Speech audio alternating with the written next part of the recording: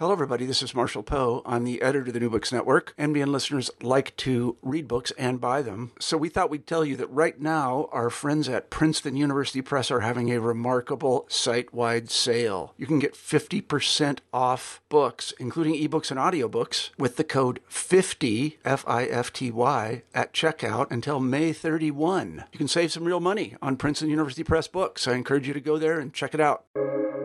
Welcome to the New Books Network. Hello and welcome to the New Books Network. This is New Books in Eastern European Studies, and I'm your host, Jill Messino. Today I'll be speaking with Professor Christian Axbo Nielsen about his most recent book, Yugoslavia and Political Assassinations, The History and Legacy of Tito's Campaign Against the Emigres, which was published by IB Tauris in 2020.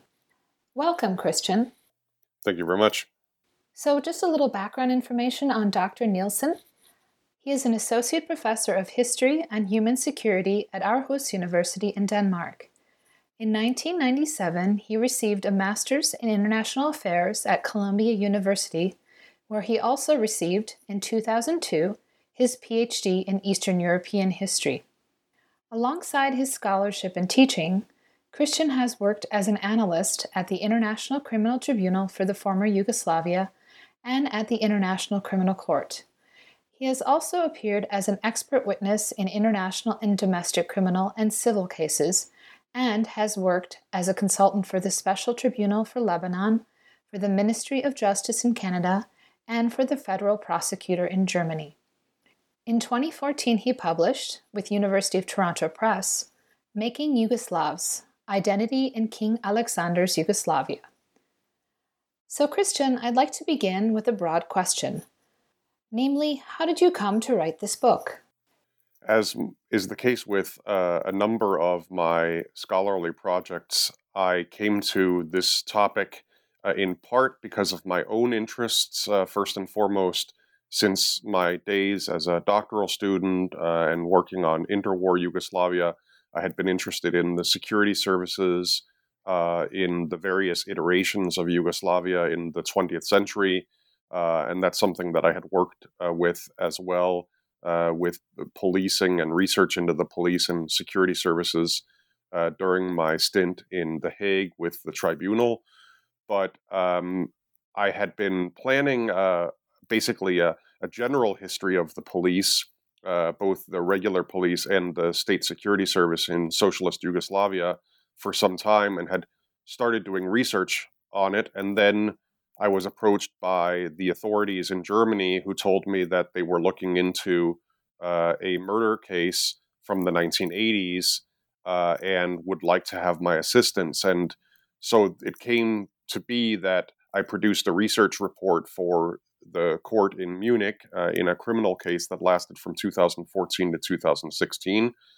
And when I was done with that case, I felt that it was kind of a shame to only have the expert report, especially since it was a report that I had written in German and which was probably not going to be widely accessible. And I discussed with several colleagues the possibility of essentially converting the book into a larger look at the topic of Yugoslavian political assassinations. And, well, that's the book that we have in front of us now. Well, I'm thankful that you decided to do so because it's such a fascinating book. And on that, I was hoping you could tell us about your sources. What are some of the challenges of working with these sources you've selected? And obviously, in the process of discussing that, identify where you've drawn your sources from. And then maybe you could also comment on the sources you were unable to access. Sure. Well, the vast majority of the sources that I use are, in fact, sources stemming from the Yugoslav State Security Service and, more broadly, the Yugoslav Ministry or Secretariat, as it was at some points in history called, of Internal Affairs, which controlled both public policing and state security issues.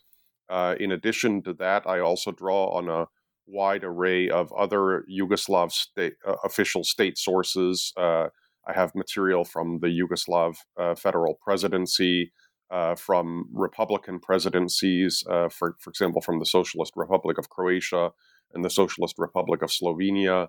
as well as select documents from the military, from the Yugoslav People's Army, their security organs, and of course, a lot of legislation, that is, a lot of laws and regulations that pertain to the work of the security services in Yugoslavia. I was able to gather a very large number of these sources, particularly in the early going back in 2012, when I really started digging into this in the Archive of the Republic of Slovenia. As you know, and as we'll discuss in some detail later, I think Yugoslavia was, of course, a federal state, which means that there are quite a number, 7 in fact, successor states to Yugoslavia, which means, from the point of a historian or archival researcher, that you're dealing with at least 7 different archival laws and policies towards disclosing documents, which, of course, at one point in the not too recent past were considered among the most confidential documents that the state ever produced.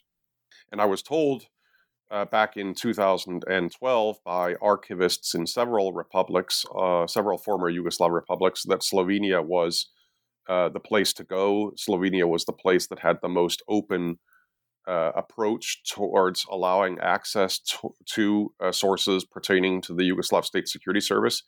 And when I went there in the summer of 2012, I certainly wasn't disappointed. It was an enormous array of information that I found there. Later, several years later, around 2015 or 16, the situation improved considerably in Croatia as well. I also had some luck in Bosnia and Herzegovina. Paradoxically, because of very restrictive policies towards certain categories of sources and some less friendly archival regimes, I didn't end up drawing on archives in Belgrade that much, the federal archives or the Serbian archives. I used those a lot for my book on King Alexander's dictatorship, which you mentioned earlier. But in this particular case, it became quite clear that while there was some material related to the Yugoslav State Security Service that was accessible and quite interesting and relevant in the Yugoslav archive, Archiv Jugoslavije, the federal, if you will, archive in Belgrade, that other archives, particularly the Military History Archive and the Archive of Serbia, had much more restrictive approaches, like I said, to this particular issue. So, in essence, the benefit of the Yugoslav federal state is a lot of stuff was sent out to these 6 different republics: Slovenia, Croatia, Bosnia and Herzegovina, Macedonia, Montenegro, and Serbia. And if you're lucky, as I was, you'll find out that you don't need to go to all of these places, because even if you can't get a document that pertains to Croatia in Croatia, again, if you're lucky, a copy of that document, or at least some mention of that document, will be available in Slovenia, for example. So it's kind of a policy that I have of going towards the point of least resistance, and I think that's served me quite well so far. Yeah, you were really fortunate in that respect, because I think of the case of Romania or other former Eastern Bloc countries where you wouldn't have alternative sites for accessing such documents. Okay, so on the topic of sources, perhaps you could tell us a bit more about the challenges of working with these documents, and also note what documents you were unable to access. Sure. Well, I would just mention also, I completely agree with you about the case of Romania. Another example where you can do what I'm doing, just for a different area, is, of course, the former Soviet Union, where I know a number of my colleagues who work on the Soviet security services have also been going to former Soviet republics that have, let's say, a lot more lenient attitudes towards allowing access than, say, Russia does. In any case, there are obvious problems with relying so heavily on the sources of the State Security Service. Clearly, I realize that there's an extreme need to proceed with heightened caution and a lot of skepticism when I am reading the sources of the Yugoslav State Security Service. I am, in terms of this research project, in terms of this book, particularly interested in what the Yugoslav State Security Service had to say, wrote about, documented, how they acted towards various emigres who had left the territory of socialist Yugoslavia.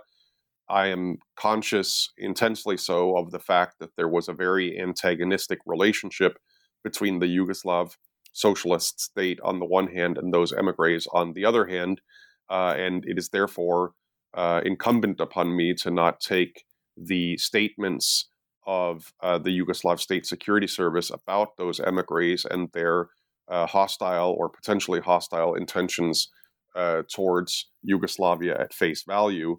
So I really try to be very, very careful, try to compare the sources that I have with what we know from other sources, including emigre sources, about those emigres' activities, compare them to Western intelligence reports, or, of course, just news media reports about what actually happened.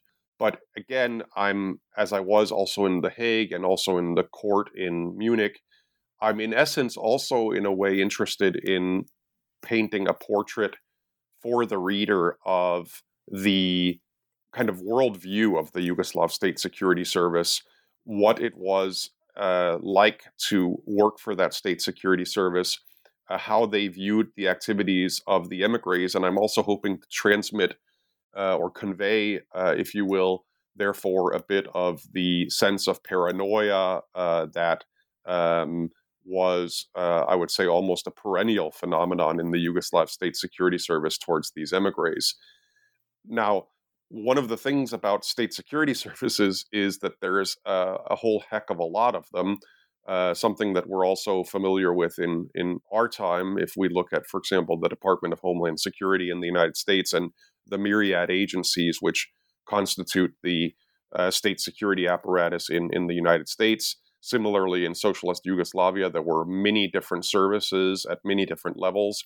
And one of the services whose archives are virtually inaccessible to me and to most other researchers is the old Yugoslav Military Security Service, or as it was called, the Administration of Security in the Yugoslav People's Army.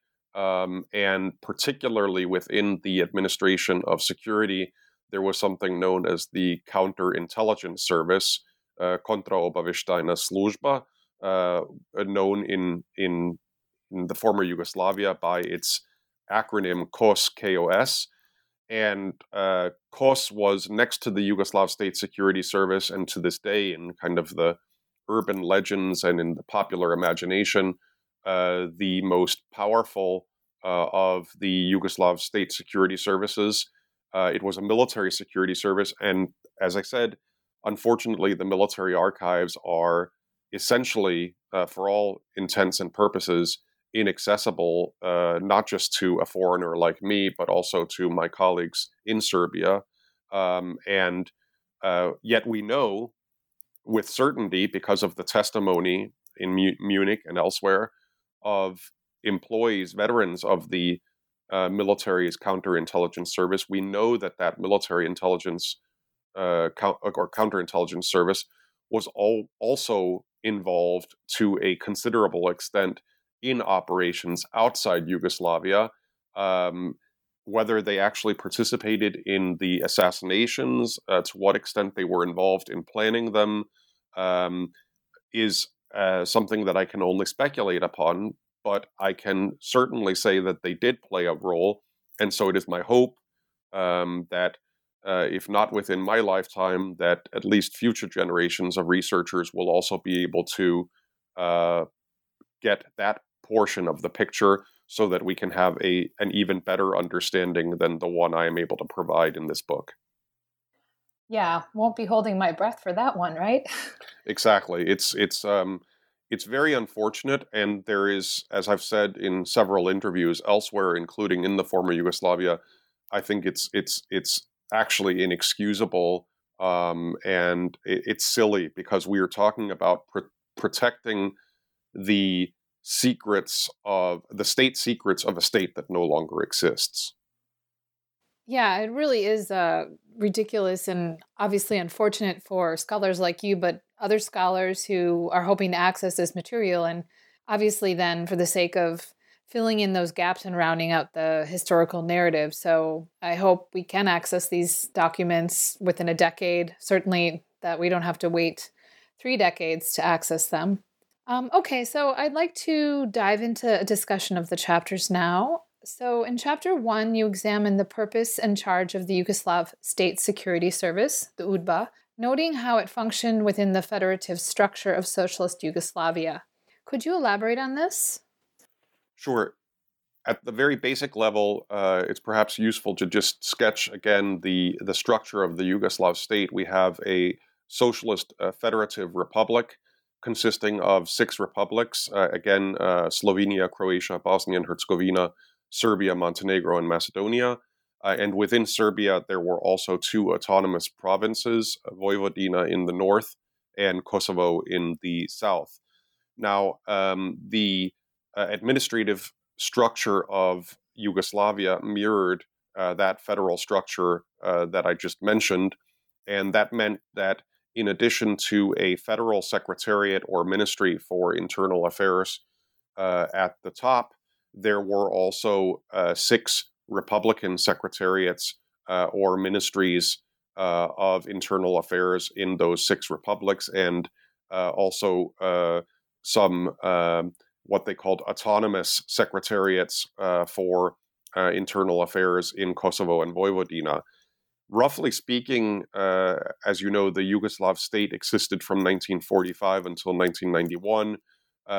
During the period from 1945 to around 1966, this federal structure was more something that existed on paper when we were discussing policing and particularly state security than it did in practice. And what I mean by that is that Yugoslavia was, in practice, for the first couple of decades of its existence, a highly centralized state in which essentially, especially with respect to policing and state security, everything of importance was decided in Belgrade, and the ministries at the Republican and provincial levels were there more as conveyor belts for those orders rather than as any kind of autonomous decision-making units.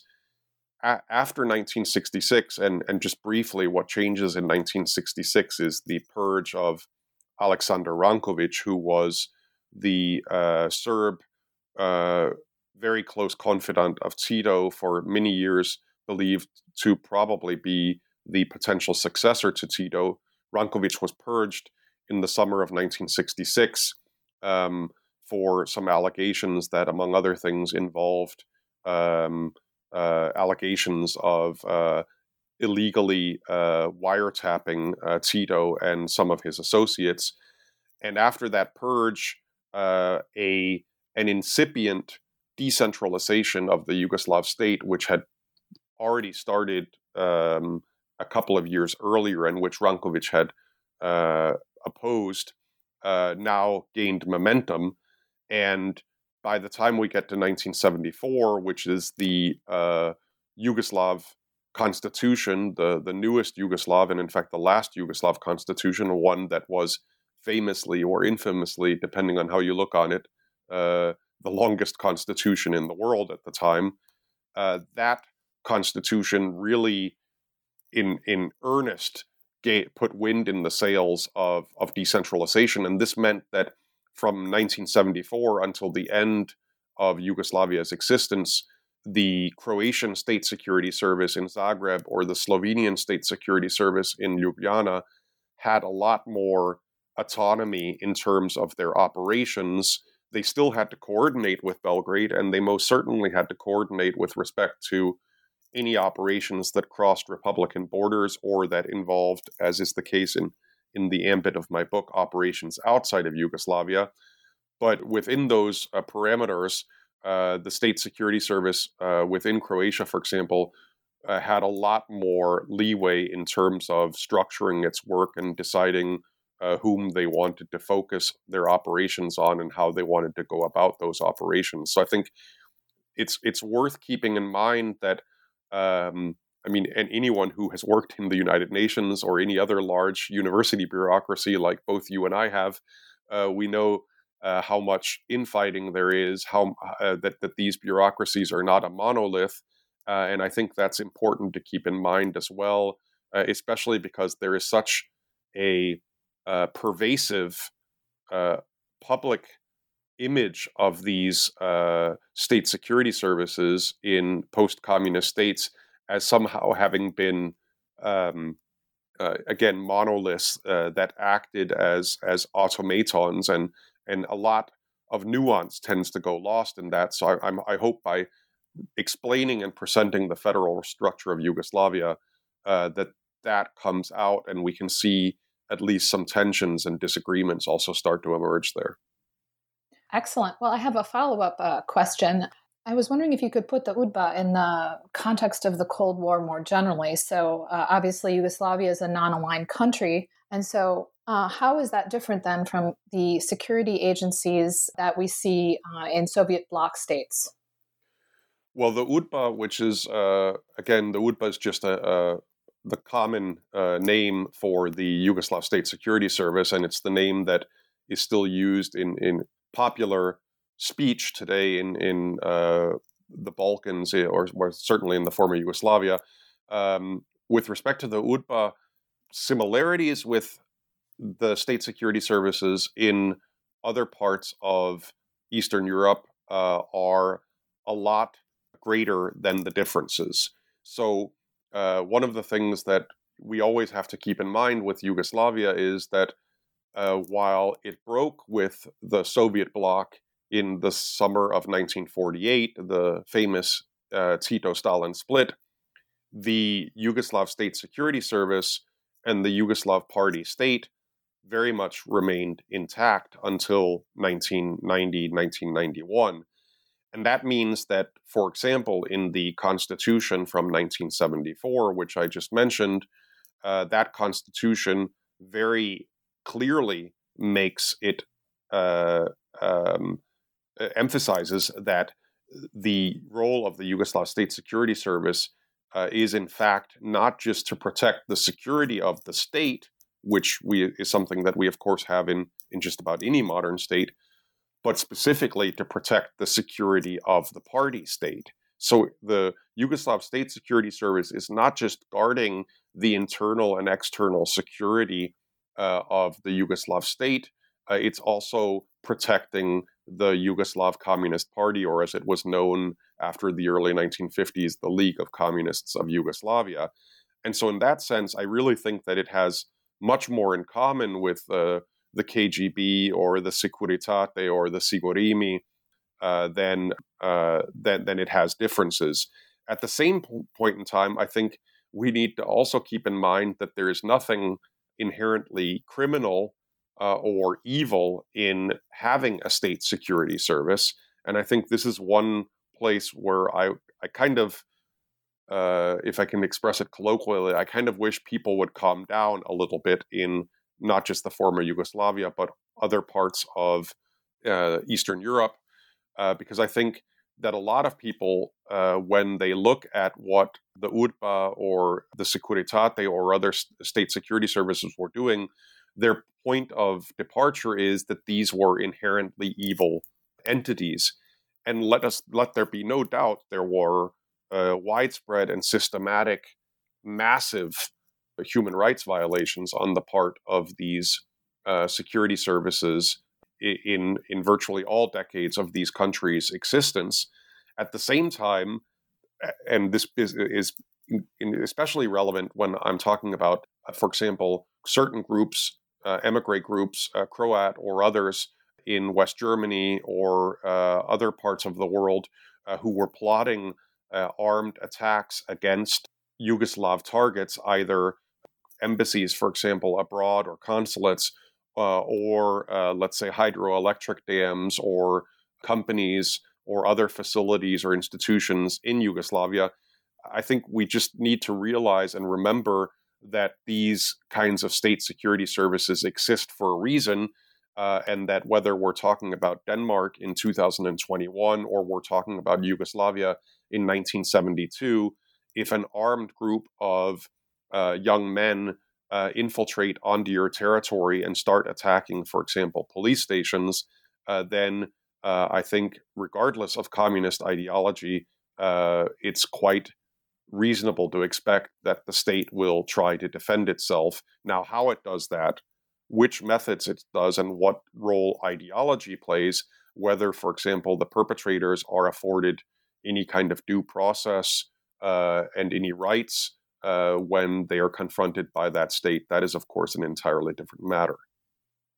Yeah, I think that's an excellent point to make, that these agencies in the former Eastern Bloc, but also obviously in Yugoslavia, are very much framed by this Cold War paradigm and through this lens of anti-communism, by which then similar agencies in liberal democracies are excused. Their actions are kind of excused if you look at it in the context of the Cold War, and even thereafter. Right, and I think I would just also mention that, as you know from the book, there's several references to the cooperation at the height of the Cold War between the Yugoslav State Security Service, that is the UDBA, on the one hand, and Western intelligence agencies on the other hand. So despite the fact that Yugoslavia was a communist state, there are many instances that I found where NATO intelligence services from various NATO member countries share intelligence with the UDBA regarding potential threats to Yugoslav security. Now, this was in part, you mentioned the non-aligned movement, in part it's because Yugoslavia was seen to play a positive role, and Yugoslavia was kind of a darling of the West, certainly at some points in time, because it had strayed from the East Bloc. But it was also, again, a recognition, interestingly enough, on the part of some very conservative politicians in the West, that we may be anti-communists and Yugoslavia may be a communist regime, but we are just not going to accept a bunch of immigrants sitting in, for example, Australia and planning certain operations which would reflect negatively on Australia if they succeed in attacking a state like Yugoslavia. Yeah, it makes sense. I mean, as much as Western countries want to see socialist states fail and ultimately collapse, they certainly don't want to be associated with or be seen as supporting these hostile emigres that are plotting to overthrow the government in their native countries. So it obviously makes sense that security services in Western countries would, at least in certain instances, collaborate with the UDBA or other security services in Eastern Europe. Okay, so I would like to ask a follow-up question related to UDBA practices and terminology. Namely, what was associated with special surveillance? Well, there's a lot of euphemisms that we run into in these documents, and one of the interesting things that I think makes it a kind of fun puzzle to solve for a historian is that we see that sometimes the curtain slips, as it were, and some of the things that are referred to as special surveillance or special operations or special measures to be taken against a certain target, where you can guess and think that you know what it refers to. Well, sometimes if you're lucky enough, in another part of that person's dossier or in a different file that you end up finding months or years later elsewhere, again, the curtain is lifted, because there you suddenly see the very same target, the very same operation expressed in very clear terms. And so there were different levels of surveillance that someone could be put under if they were perceived to be an enemy of the Yugoslav state. And this, by the way, is relevant both for domestic or internal enemies of the state, as well as the external enemies, such as the emigres that I focus on in this book. And once you get into what they call operational processing, which is where they really open a dossier that has your name on it, and they start assigning agents and informants to work on you to try to basically cover all of your steps to gather as much information as possible.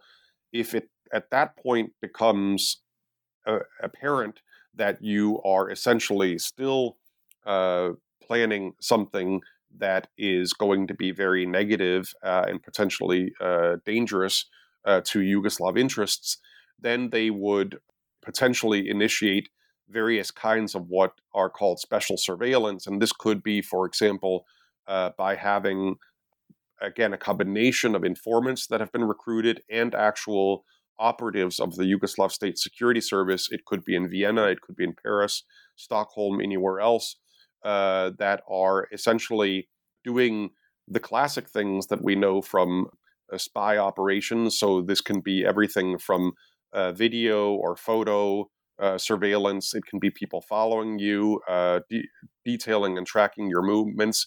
There can be things such as people who are agents provocateurs, who are introduced in an effort to obtain more intelligence about you. And ultimately, special surveillance can also lead to operations that actually involve the abduction of the target, or in extreme cases, the assassination, as of course happens on several occasions. And I think this is where I just, so that I don't forget to say it later, as much as this is a book about the assassinations of emigres or attempted assassinations of emigres, and that's of course a very, in a way, attention-grabbing subject and a very quote-unquote attractive subject, I also want to emphasize that it's very apparent from the sources that for a variety of reasons that we can perhaps get into, the Yugoslav State Security Service, the UDBA, and of course the leaders of the Yugoslav state, including Tito,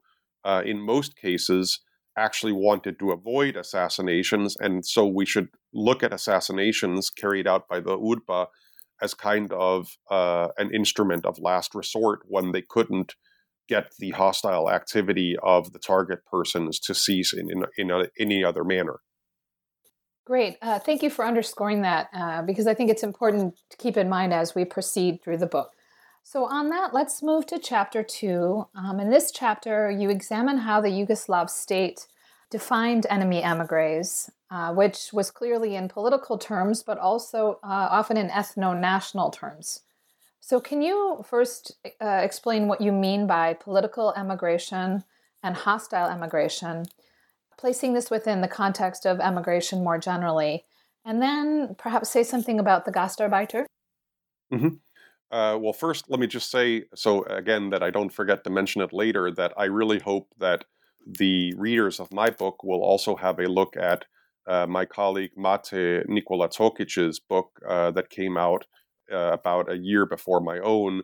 Mate Nikola Tokic really goes into detail on the emigre side of things, particularly with respect to West Germany and Australia. And I think our two books are very much worth reading together because they complement each other and present that picture. And so Mate is looking at these political refugees and other kinds of emigres, also how it evolves over the generations.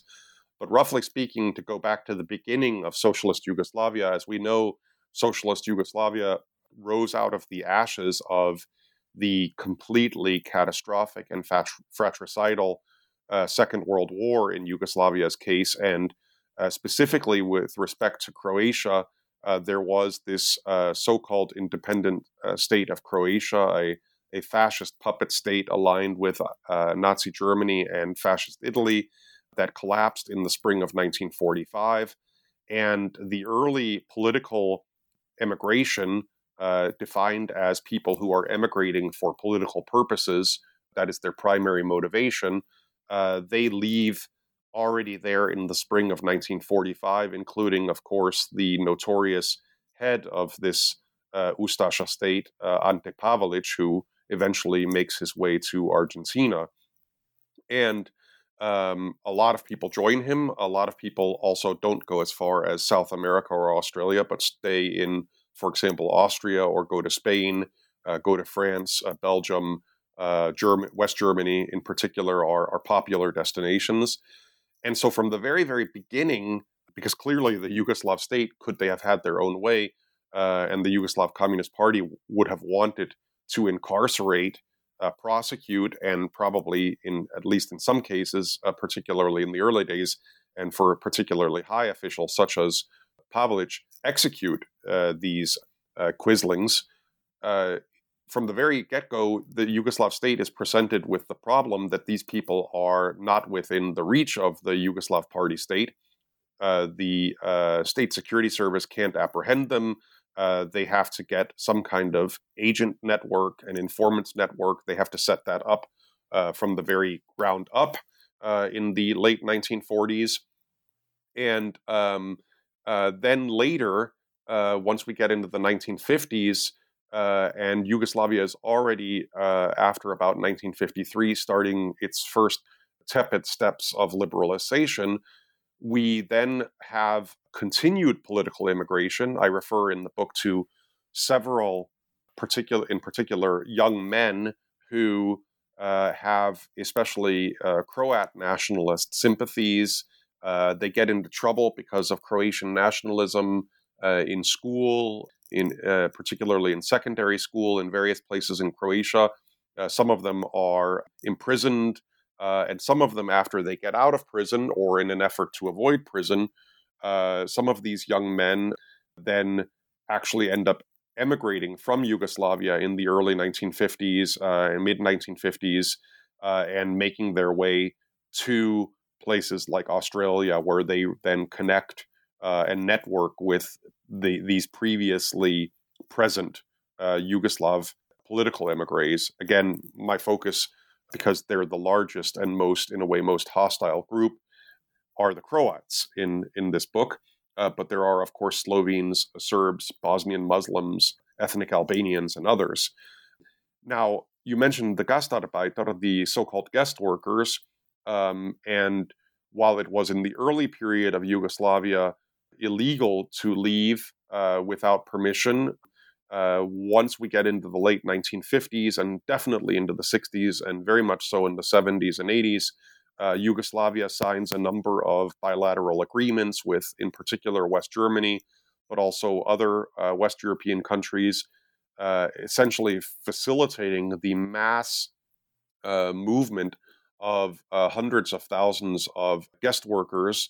This has been the subject of some very exciting recent research and newer books in Yugoslav historiography. And these guest workers are, of course, emigrating primarily for economic reasons, so they're not political immigrants.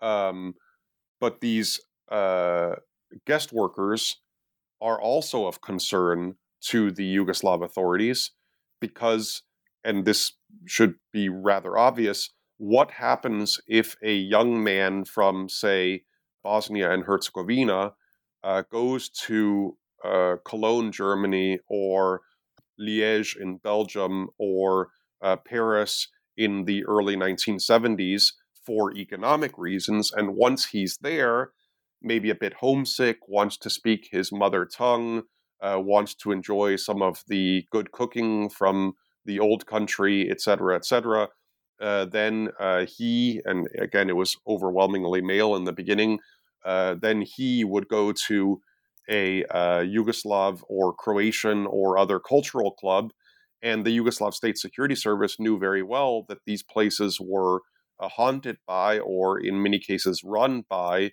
this older generation of political emigres, many of whom had extremely nationalist and even fascist inclinations.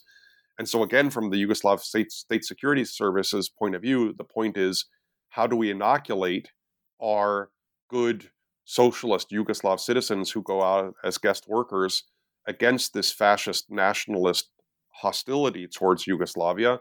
And if we can't inoculate them, how do we put in place some kind of countermeasures so that we don't risk that these people essentially become, well, now we would use, post 9/11, et cetera, we would use the term radicalized, how do we prevent the radicalization of these young people so that they don't basically fall into cahoots with these older, hostile political emigres. Yeah, so the way the Yugoslav state dealt with these emigres was complex. It was a multifaceted effort that, as you note, also included preventative measures to ensure that these economic emigres didn't become hostile at some point. So on that, let's move on to Chapter 3, which explores the UDBA's methods against emigre communities. What were some of these operations called? And could you tell us about the operation against Bata Todorovic? And in addition, after that, could you perhaps tell us what the role of agents versus informants was, and particularly discuss how the latter were recruited? Mm-hmm. Well, let's start with the operations. There were quite a lot of operations, probably hundreds over the course of the life of the Yugoslav State Security Service. I'm, of course, interested in those operations that occurred outside of the territory of Yugoslavia. And as you noted, there are many different names. Some of them come from Greek or Roman mythology. Some of them appear to be loosely connected to various geographical locations.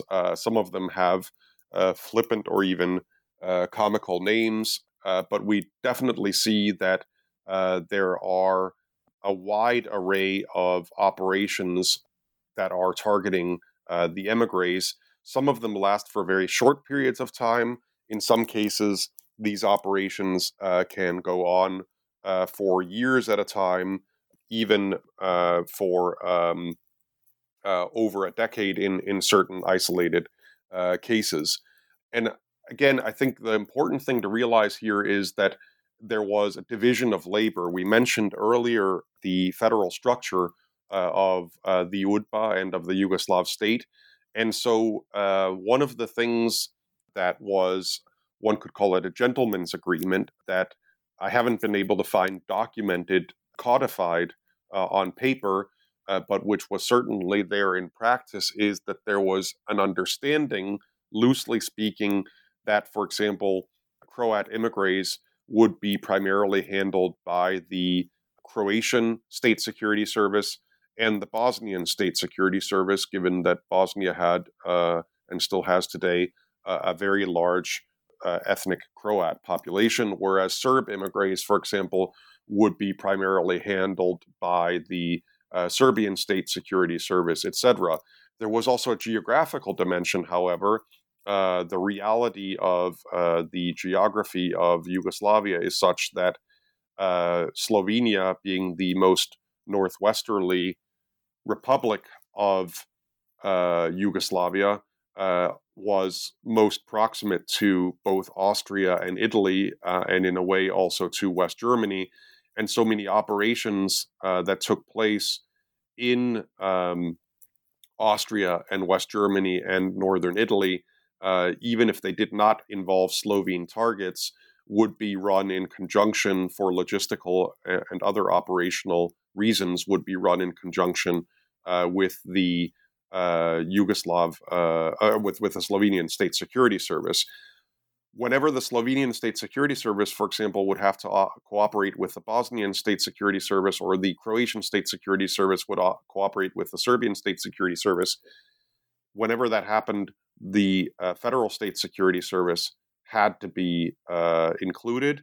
And every single step that any state security service, any Republican state security service took with respect to any operation, not just getting the operation approved, but every subsequent step of the operation until it was closed outside the borders. If it was outside the borders of Yugoslavia, then the Federal State Security Service had to check off on this because, and again, this seems rather logical, the risks from a diplomatic perspective, international political perspective, the risks if something went wrong while the Yugoslav State Security Service was running an operation in Rome, Vienna, or Berlin were much more considerable than if the Yugoslav State Security Service were running some kind of operation within, say, Slovenia or Croatia, and something went wrong. The diplomatic fallout could be considerable, and therefore they wanted to make very clear in Belgrade, within the Yugoslav presidency, both while Tito was alive and after 1980, after he died, they wanted to make sure that there was nothing that was, no maverick or solo operations should be run. Now, you mentioned and asked me to explain the case of Bata Todorovic. Again, while the book focuses overwhelmingly on the Croat immigrants, there is this interesting case of this Serb, Slobodan Bata Todorovic, who basically emigrated legally. He's one of these economic emigres, not a political one. He leaves Yugoslavia legally in the mid-1960s, and he makes his way to Munich in West Germany, where he's operating as a businessman, and for a long time there's no problem with him. However, because he is perceived by the Yugoslav State Security Service to be linked to Aleksandar Rankovic, who had been purged in 1966 and who, until his death in 1983, was under constant political surveillance because they always feared that Rankovic would try to make some kind of comeback as the strongman of Yugoslavia. Again, there were some suspicions in the Yugoslav State Security Service that Todorovic was somehow, in a way, assisting Rankovic or people around him, and that he was also conducting certain kinds of economic activities which could be potentially destabilizing to the interests of Yugoslavia. And so a decision is made that again involves several republics, Slovenia because of its geographic proximity, Serbia because he's a Serb from Serbia, and Croatia for logistical reasons. All of these Republican security services, together with the Yugoslav State Security Service, essentially start to focus on Todorovic, and we have a number of various names: Operation X, Operation XY, Operation Adriatic, Operation Vrk, which means peak. So there's various terms that are used for this operation based or targeting Todorovic. And by the early 1970s, they essentially start to try to figure out how can we bring Todorovic back into Yugoslavia. And what eventually happens is that in 1975, after using these special surveillance mechanisms, which we discussed briefly earlier, the Yugoslav State Security Service finally, in February 1975, outright kidnaps Todorovic from Munich. And it's fascinating to see how this is detailed very meticulously in the Slovenian archives, where most of the material is available. And I'm thankful, I want to just mention briefly, to the publicist Igor Omerza, a Slovenian researcher and publicist who has written a lot about these topics. He was the one who first located these documents and kind of reconstructed this. And what we see is that in February 1975, this hapless Todorovic suddenly finds himself waking up in an apartment building in the middle of Slovenia, which the UDBA has set up as an improvised prison. And they keep him there for a number of months, actually almost half a year, or about half a year. And they're basically pumping him for information, interrogating him. And then they do something which is really interesting. They essentially transfer him to a different city in Slovenia, to the coast. And then the UDBA anonymously tips off the Yugoslav police and says, hey, this guy Todorovic, who's wanted for economic crimes against Yugoslavia, guess what? He's been cited in a hotel on the coast of Slovenia. And lo and behold, the regular police shows up there. They arrest him, and then this is what's called a legalization of what was in base an illegal kidnapping operation. They now basically legalize his presence as a fugitive in Yugoslavia. They put him on trial, and he's convicted, sentenced to many years in prison. And again, this very hapless Todorovic dies a few years later in 1984, at least in part because of health issues that he incurred during this very unfortunate odyssey that the UDBA put him on. I think the last part of your question, Jill, was the informants versus the official employees. And here I would just briefly say that, of course, the Yugoslav State Security Service, like the Stasi or the Securitate, had career employees.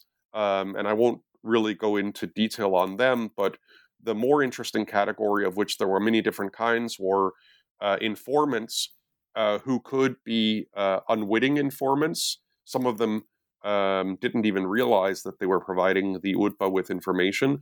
But the more interesting kind of informants were the ones who actually entered into a formal relationship with the UDBA, where they were assigned, and again, there's a wide and often slightly hilarious array of code names, everything from Gremlin to Cyclops to Terminator to musician, composer, professor, etc., of pseudonyms that they were assigned. But for a variety of reasons, everything ranging from patriotism and diehard allegiance to the Yugoslav Communist Party state, to, of course, what the Soviets would call kompromat, various kinds of material that could be sexual, economic, or otherwise in nature, which forced certain people to enter into, under coercion, to enter into cooperation with the Yugoslav State Security Service. But there were hundreds and thousands of these people, and importantly, in the Yugoslav case, these informants were widely recruited also in all of the areas of the world in which Yugoslav emigres or guest workers were located. And that means if it could be a Yugoslav cultural club in Malmö, it could be a Croatian folklore club in Kitchener, Ontario, it could be a Croatian or Slovenian chess club in Melbourne, Australia, or any of thousands of other possibilities. It could be a Yugoslav factory worker in Volvo in Gothenburg, Sweden. In all of these places, the Yugoslav State Security Service tried to have their agents and informants placed in various guises so that they would be able to collect as much information as possible about any potential threats to Yugoslav security. Yeah, the code names are entertaining, I have to say. I enjoyed them. Okay, so let's move on to Chapter 4, which explores the Specijalni rat, the special war that Tito claimed was being waged against Yugoslavia. Can you elaborate on this? Well, Tito was, of course, a communist, and even though he had split with the East Bloc, he very much still believed, and it was part of Yugoslav military doctrine, that Yugoslavia could well be the target of military action by NATO, and that is something that he believed right up until he died in 1980, just as he equally believed that the Soviets and their allies in the East Bloc might belatedly seek vengeance for the Tito-Stalin split in 1948, and therefore Yugoslav military doctrine required that Yugoslavia had to be potentially prepared for not just attack, but infiltration and undermining political or military operations, espionage operations of various kinds from both the East and the West. Now, with respect to these political immigrants, the ones I'm focused on in the book are, of course, the ones who went to the West and again, particularly Croats in Western Europe, South America, Australia, and North America. And from the very early days, that is to say, from the late 1940s and into the 50s, 60s, and 70s, the Yugoslavs believed, and certainly many in the UDBA believed, that NATO was waging a kind of low intensity psychological war, or using various means of psychological warfare to essentially not only weaken the Yugoslav state, but also probe, as it were, Yugoslavia's soft spots and see how Yugoslavia could be undermined in the case that NATO would at some point want to go into an actual war with Yugoslavia. And seen from this point of view, part of this special war, Specijalni Rat, which you mentioned, was the suspicion among the Yugoslav military and civilian state security service officials that Yugoslav emigres would be recruited by NATO forces to essentially act as a kind of vanguard for a possible future attack. This thought was particularly acute in the late 1940s and 1950s, but didn't ever entirely recede. And we know, in fact, that much is clear from the archival material that I've been able to see, that the U.S. military, the West German military, the Belgian military, the UK military, many NATO countries in the early period did, for obvious reasons, also maintain contact with these fiercely anti-communist elements within the Yugoslav political emigres. And it does appear, certainly in the early period, that there were some elements of not just political organization, perhaps some bankrolling of these organizations, but also even some limited kind of paramilitary training that was furnished towards some of these groups. And again, from the Yugoslav perspective, this was kind of something that they needed to be preventing. And certainly in the 1970s, when there was an operation in 1972 where about 19 ethnic Croats came in from Austria, hijacked a truck, drove it to Bosnia and Herzegovina in the summer of 1972, and launched what turned out to be a completely catastrophically failed uprising against Yugoslavia, but one which nonetheless took thousands of Yugoslav security personnel and many days and weeks to suppress. This convinced Tito that the Yugoslav State Security Service and the Yugoslav Military Security Service had to adopt a more offensive profile and essentially take the fight, as he put it, go on the offensive, take the fight to the emigres. And this coincided to some degree with an escalation of operations, including assassinations of Yugoslav emigres outside of Yugoslavia. Yeah, and I was wondering if you could also comment on the role of Western intelligence services. I know there's a particular concern with West Germany by the Yugoslav state. Yes, well, again, the Yugoslav State Security Service, the UDBA, they're always worried about the intentions of Western security services.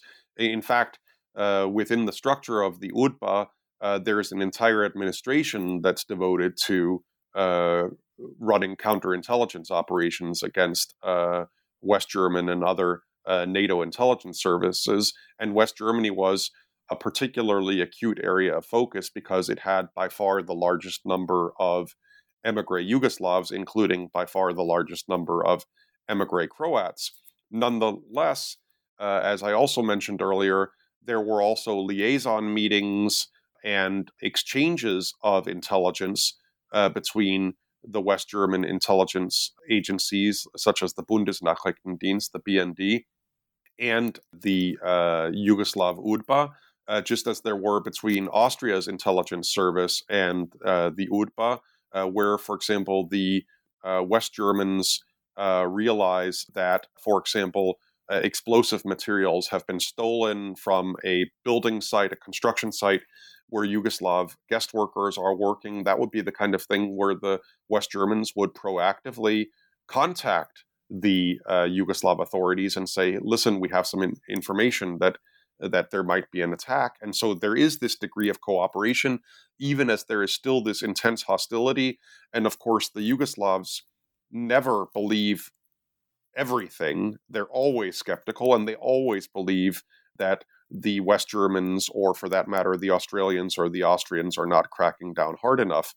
But as my colleague Mate Nikola Tokic shows in his book, a really defining moment, both with respect to Australia and with respect to West Germany, comes when some of these Croat emigres start attacking Yugoslav targets, not just in Yugoslavia, but on West German territory or on Australian territory.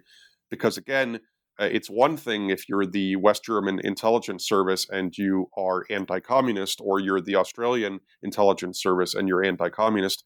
It's one thing if these Croats are out in the woods planning some kind of raid that they're going to carry out in Yugoslavia. It's another matter entirely if they start bombing targets in West Germany or Australia, which of course also creates the very real risk that there will be a danger to citizens of West Germany or Australia. Great. Thank you so much for elaborating on that. Okay, so let's move on to Chapter 5, which is entitled Murder in Munich. And this chapter focuses on the assassination of Stjepan Đureković. Could you tell us about this operation? Sure. So Stjepan Đureković was a middle-level manager in a company that still exists today called INA, which is a petroleum or oil company based in Croatia. And it was one of the most important companies in not just socialist Croatia, but socialist Yugoslavia. And Đureković, in the spring of 1982, suddenly doesn't come to work, and no one really knows where he is. And after a while, after a couple of weeks, the UDBA is able to ascertain that he has fled, Đureković has, through Austria to West Germany, and that he is now located in Munich, where incidentally his son, who had wanted to avoid obligatory military service, had absconded to earlier. And Munich is one of the premier kind of hotbeds of Croat emigre, or as they would call it in the UDBA, hostile Croat emigre activities. There's a very large number of Croats in Bavaria and in the Munich area, and many of them, again, have links going all the way back to the late 1940s and are intensely hostile towards socialist Yugoslavia and openly advocate the secession of Croatia from Yugoslavia. So the fact that Đureković has surfaced in this milieu is of intense concern, but of equally intense concern is the fact that Đureković is not just some teenager, some hothead, as were many of the others who had disappeared from Yugoslavia in this manner. Đureković is a person who works for INA, a company that, because it works with oil and petroleum, has a lot of very important, very sensitive information pertaining to Yugoslav state security. He has information, for example, about how the size of the strategic oil reserves of Yugoslavia and the Yugoslav People's Army in particular, the location of oil depots, etc., etc. And it becomes apparent that Đureković, prior to absconding from Yugoslavia, has for a number of years been passing information to the West German intelligence agency, the BND, which I mentioned a few minutes ago. So within weeks of him resurfacing, there are a number of operations that are put in place against Jurekovic, including one called Operacja Pismo, or Letter, which is in part designed to not only monitor Jurekovic's contacts, but also, in essence, defame him. So, of course, like many other Yugoslav or like many other intelligence organizations, one of the things that you can do if you suspect somebody of being a negative actor, you can try to defame him, and that's in part what they try to do. They spread disinformation even while they're monitoring his activities, and they have many of these informal informants in the Munich area who are on an almost daily basis from about April, May 1982 until his demise in July 1983, keeping an eye on him. And the interest is acute because Jurekovic really rises in part because of his status and in part because he, in rapid succession, publishes a number of books which he has apparently been writing for years and kind of smuggling out of Yugoslavia on his business trips. In very rapid succession, he publishes about 4 books that are kind of tawdry, very poorly written, but sensationalist and really even vulgar attacks on Tito and the Yugoslav party state. And so he's not only selling state secrets, he's airing their dirty laundry. He's cavorting with Croat nationalists. He seems to be interested in forming or establishing some kind of pirate radio station, which would be located in the Adriatic and which would beam hostile propaganda back into Yugoslavia.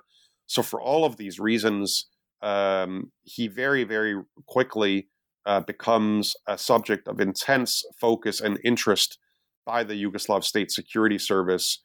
And of course, their goal is to use in the terminology of the service, they want to pacify him, which means they want his activities to cease.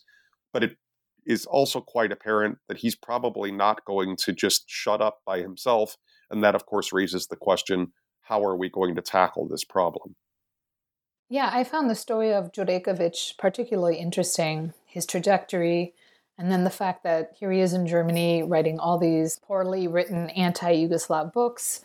And then, of course, what ultimately happens to him, which I'm not going to say anything about since you only told part of the story, and obviously you want to keep our listeners in suspense. Also, we're running out of time, so let's move on to the concluding chapter, which explores the revenge of the émigrés after the collapse of Yugoslavia in the early 1990s.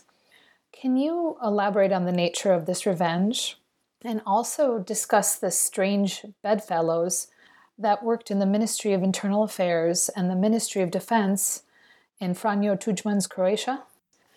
Sure. So in the late 1980s, it became apparent primarily, but not only to leading members of the Yugoslav State Security Service, including the Croatian Security Service, their branch of the UDBA, that Yugoslavia was really fragmenting.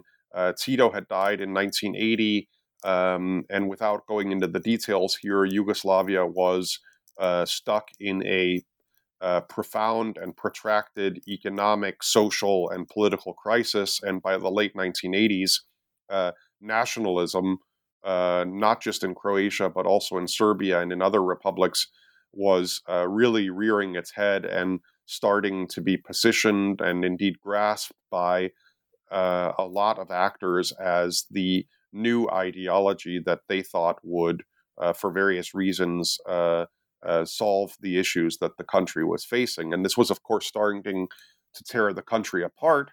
And it should be stated again very clearly that the UDBA was charged with not just defending the Yugoslav party state, but defending what was called brotherhood and unity, bratstvo i jedinstvo, in the Yugoslav case, which was the mantra that all Yugoslavs were pledged to combat nationalism and chauvinism and to preserve national unity across the ethnic divide.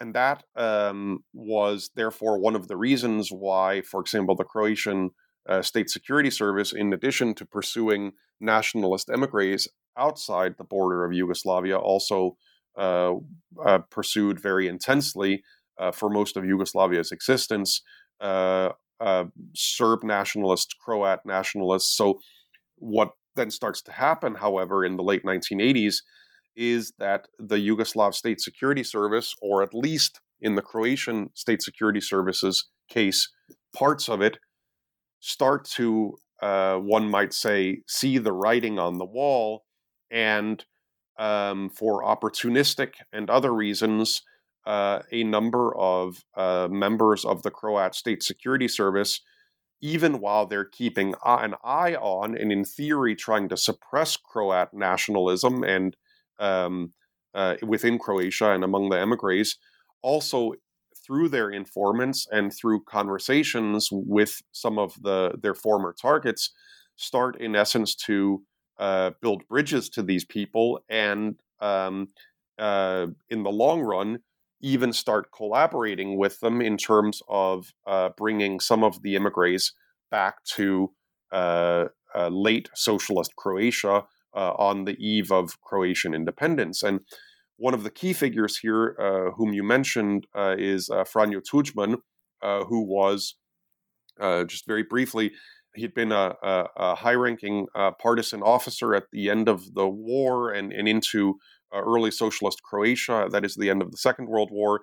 And he had been, at one point, he made a career as a historian, and at one point was the leader of a major historical institute in Zagreb. But because of his historical revisionism, and in particular the nationalist directions that his scholarship and interest took, Tudjman had, by the mid-1960s and into the 70s and 80s, become a fully fledged Croat nationalist dissident. And that meant that he was, and all of his family and all of his contacts were under constant surveillance by the Croatian UDBA. Certainly in the 1970s and the 1980s, he also spent stints in prison.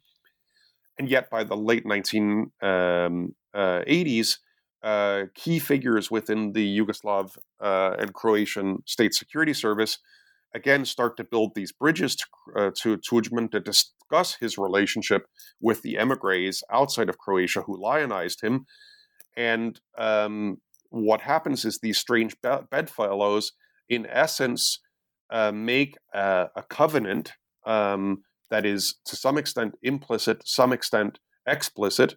But the takeaway is that when Tudjman forms the HDZ, the Croat Democratic Union, and pushes Croatia towards independence in 1990 and 1991, he essentially co-opts part of the Croatian UDBA, who provide their know-how to Tudjman and basically help to establish what becomes the independent Republic of Croatia in 1991. And what do they get for this? They get, in essence, an amnesty, because Croatia, after independence, does not push for, particularly because it's faced with an existential threat in the form or in the shape of the war with Serbia or Yugoslavia between 1991 and 1995. These old Croat UDBA guys put their arsenal and their knowledge and their experience at the service of Croatian nationalism, at the service of Tudjman's nationalist Croatian state project. And in return, they are amnestied, and there are no steps taken by Tudjman, or very few steps taken by Tudjman and his allies, to investigate and prosecute these Croat UDBA veterans for anything that they might have done against Tudjman and all of his nationalist allies during socialist Yugoslavia. Well, it's certainly, a necessary step for him, and a clever step to co-opt them, right, in his government, and also alongside that, lionizing some of the immigrants who returned.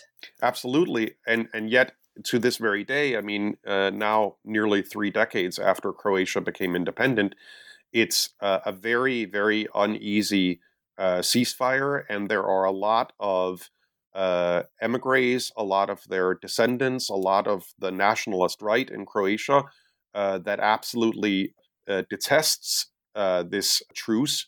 And it's one of the reasons why very, very little has been done in Croatia since independence to really pursue a reckoning with the UDBA. That having been said, one thing that we need to keep in mind, and I emphasize at the end of my book, and I think if we're going to try to be objective about this, it has to be mentioned, the Yugoslav State Security Service and the UDBA, despite its many faults and despite certainly many human rights violations and certainly the very brutal assassinations that were carried out against Jurekovic and others, they were also, as some Croat historians have also pointed out, again doing the job of a Yugoslav or of a quote unquote normal state security service, in the sense that they were protecting the Yugoslav state from terrorist attacks.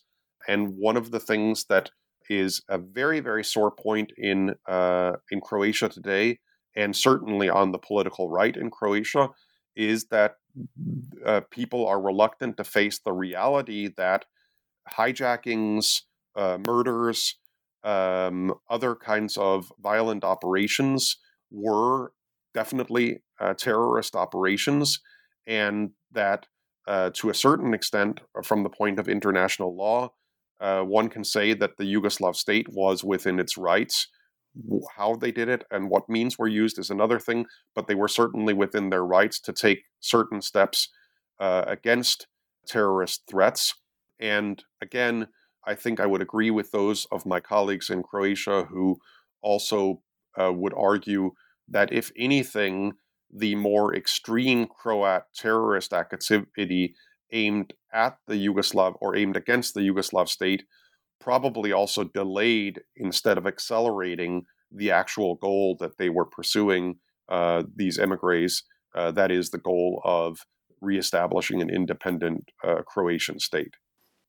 Yeah, I mean, I feel like there were some interesting twists and surprises, and naturally this is a multi-layered story. Also, a number of things that I wasn't surprised by at all. And I think I'll leave it at that and have you take the last few minutes to discuss your current research project. So very briefly, I continue to do research into the Yugoslav security services and also into the security services of Yugoslav successor states. And just as this book was published by Bloomsbury, IB Tauris, I have another book under contract with them.